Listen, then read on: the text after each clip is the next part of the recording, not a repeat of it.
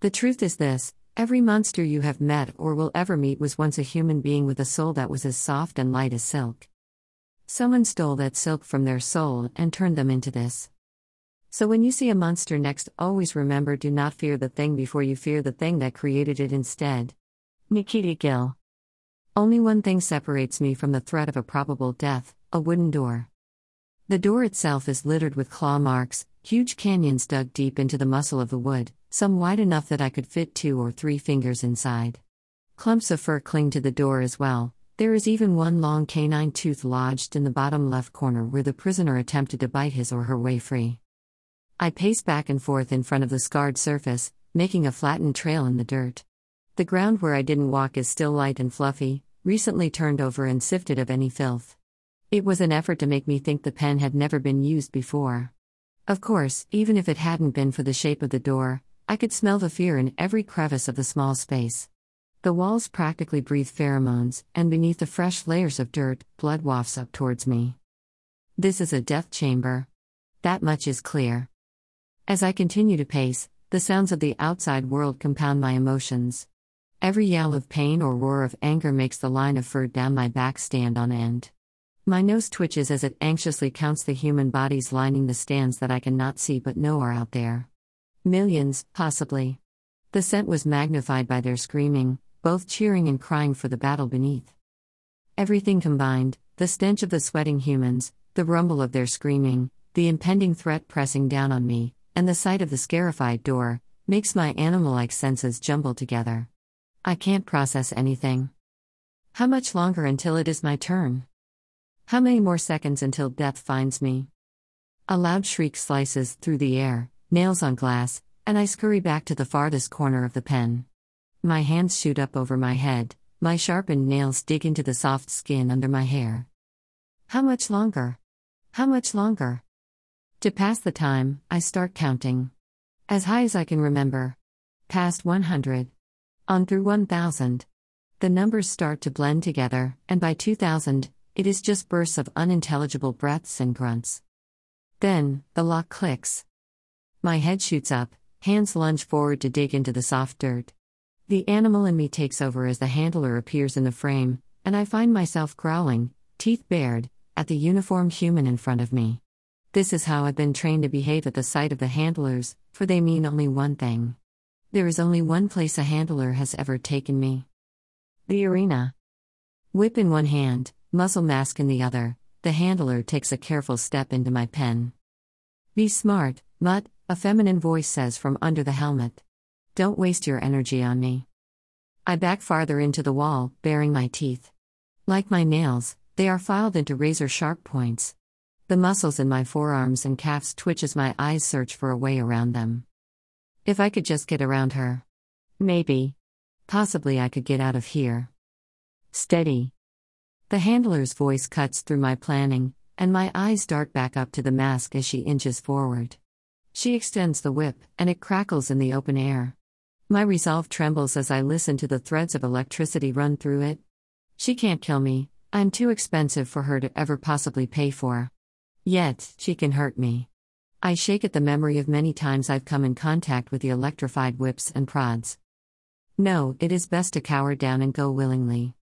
So, I put my head low to the ground and let her slide the muzzle mask over my head. When the clasp clicks, she steps back out of my reach. Smart move, she comments. Out. Fighting the instincts coursing through me to run or attack or anything, the third of me that is still human rises up on her 2 feet and staggers out of the pen. Past the door that tells 1,000 nightmarish stories, through the dirt that has been combed to cover terrified animal feces, and over to a hallway lined with 1,000 more doors and dirt-covered pens and crying. Drek. The handler's voice is as sharp as her jerk. I'd stopped walking to look around. Don't make me drag you. Although I would have liked to see her try, as she waves the whip in my direction, I give in and start walking.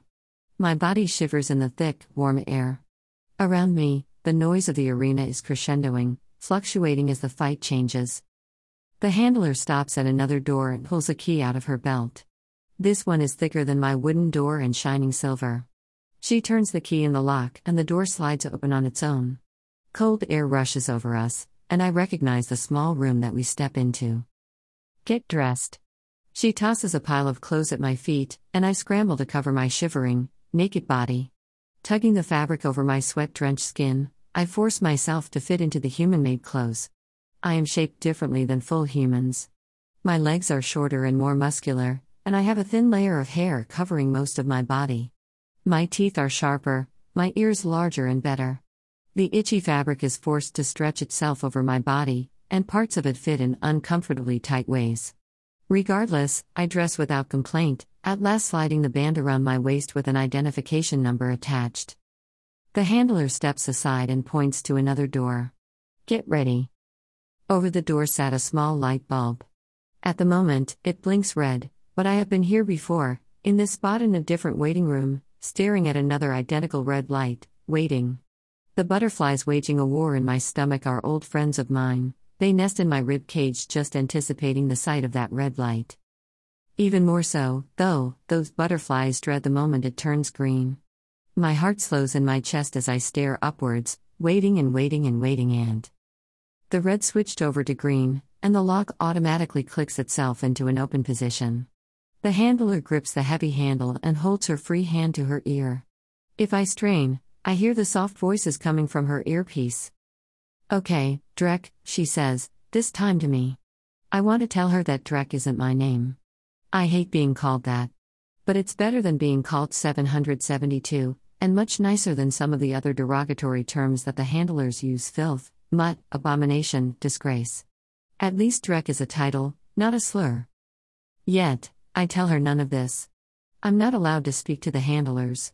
Many times I've been knocked off my feet due to speaking to the humans. Plus, she doesn't care. None of them do. I am a Drek. Not a person. Not even a human. I am 1/3 human, 2/3 animal. Genetically speaking, anyway. There's a lot of money riding on you today. She pulls a small, rectangular box out of her pocket. I've never seen one before, but she brushes her finger down the screen in a way I'm somewhat familiar with. There's a distant memory of what it's called bouncing around in my head. I can't catch it, though. About 500,000. I guess that's what happens when you're undefeated. Pull this off, and a lot of people are going to be rich. No Drek has ever won 3 championships in a row. I stare down at my bare feet, trying to squeeze those nasty memories out of my brain. So many sleepless nights spent in the training quarters, starved and dehydrated, bloodthirsty and enraged. So many bodies shattered at my touch, demolished at my teeth. Blood on my skin, clothes, hair, conscience. The tortures I was created to endure just led to this circle, with its white painted boundaries and black asphalt. Just seeing it makes the instincts that were inserted into my DNA wake up and destroy everything in my path. 3 times today I've been here. 3 times I felt my heart pounding my ears, the sweat pouring down my back, the hunger growing in my belly, the adrenaline trickling in my veins, the dread squatting between my eyes. In about 2 seconds, whatever sliver of me that was human was going to be pushed aside by the majority of my new being. In about 2 seconds, I won't be able to control myself. The handler steps aside a little farther and pushes the door open. The world erupts into madness, and for a moment, I'm blinded by the lights and deafened by the sounds. I press my eyes closed and wait for the noise to lessen, but it doesn't. Instead, I grow used to it. A soft, human hand on my back prompts me to open my eyes, and I take a cautious step forward. Before me, the arena stands. The center is a flat, black asphalt lot, marked with a single white line around the center. Water pools on the surface, meaning it was cleaned between fights. I glance up at the stands surrounding me but quickly look back down. Seeing so many humans around me makes me both nervous and angry. I can't get distracted. Distraction is loss, and loss means death. On the complete opposite side of the circle stands a tall figure. They're lanky, with arms that seem almost as long as their body. While I wear a white outfit, the person standing across from me is wearing soft green. I walk forward, until I'm standing on the white line and can more clearly see my opponent. For this match, my competitor is a male. His dark hair is slicked back, showing the thin layer of scales that coat his body. The pupils of his eyes are black and slitted, shrouded with brown irises. His long body matches the shape of his face, and there's no mistake what sort of animal I'm due to face. A snake. Part of my brain relaxes while the other half smells blood. Every muscle in my body tenses, and without warning, I'm on all fours. The gunshot sounds, and everything dissolves into chaos. The snake may be smaller and faster than I am, but I've got brute strength and teeth. Lots of razor-sharp teeth. With our bodies entangled, he has an advantage. He writhes and turns, trying to get a clear shot at any slip of bare skin. More than likely, he's venomous. Escaping his fangs proves harder than expected, too. Every time I manage to get my mouth around some body part, he twists out of my grip, using the slick scales to his advantage. Desperate for a moment to regroup, I dig my nails into his abdomen and shove him off me. His light body goes skidding in the water and he stutters for a moment. Long enough for me to plan another strategy. The voice of my first owner, a ruthless trainer, rings through my head. Use your strengths. Find the advantage you have and use it for everything it's worth. What do I have that a snake doesn't? Strength, both in my limbs and my jaw. If I can lock onto him, there's no hope. So, I stagger backwards, letting him slowly advance towards me. I anticipate how he's moving before he does, and draw him close to the boundary. Crossing it is instant disqualification. Disqualification means instant death. Letting him fall out isn't the ideal way to win, but I would rather stay close than have no plan B. My opponent darts forward, and I jump. Hi! He reaches for me as he slides under, rolling to his back, but my hind legs threw me high and I'm out of his reach. When I come back down, I aim for his arms and legs. Heavy, clawed fingers meet their target and dig into the soft exposed skin of his bare underarm. The claws of my feet tear through the back of his calves like a sword through water. He roars in pain, thrashing around under me, but it's too late. I'm heavier than he is, and my forelimbs are stronger than he is. Our eyes meet for the first time as I have him trapped there. The black slits dilate for a moment, and the human shows through. For half a second, we are two children, kidnapped from our home and morphed into something so inhuman that our creators themselves can't stand to look at us. In that blink, every mistake I've ever made rushes back to me, and I wonder how he ended up here as well. How old is he? Does he have a name, or has he forgotten that like so many others of our kind? More importantly, is he as terrified as I am right now? Does the threat of instantaneous death make him forget that we are both one-third human, like it does to me? Somewhere, deep under the muscle and fur and claws and starvation and nightmares, we are still human.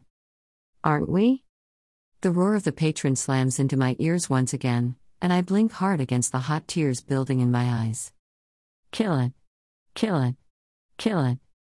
Their screaming becomes chanting, and the moment between us two is gone. The Drek under me snaps for my throat, and I barely twist out of his way in time. Such is the reality of this, one of us is dying here. And it's not going to be me. Not like this. I wait for the opportune moment and move with incredible speed to clamp my mouth around his throat. My teeth sink in deep, and I taste the blood as it floods my mouth. He screams, the most human sound he has made in the few minutes I've known him, and his body convulses under me. Clenching my eyes shut, I jerk my head to the side and take his neck with me. One loud crack echoes beneath us. The stands go silent, waiting. Watching. I drop the snake's neck and step back to look at the fourth person I've defeated today. No. The fourth person I've killed today. And your champion is? Number 772. The humans erupt into roars once again, and the lights come back on to shatter the darkness of the arena. Click on the image for extra goodies, winking face. Tune in next week to read more.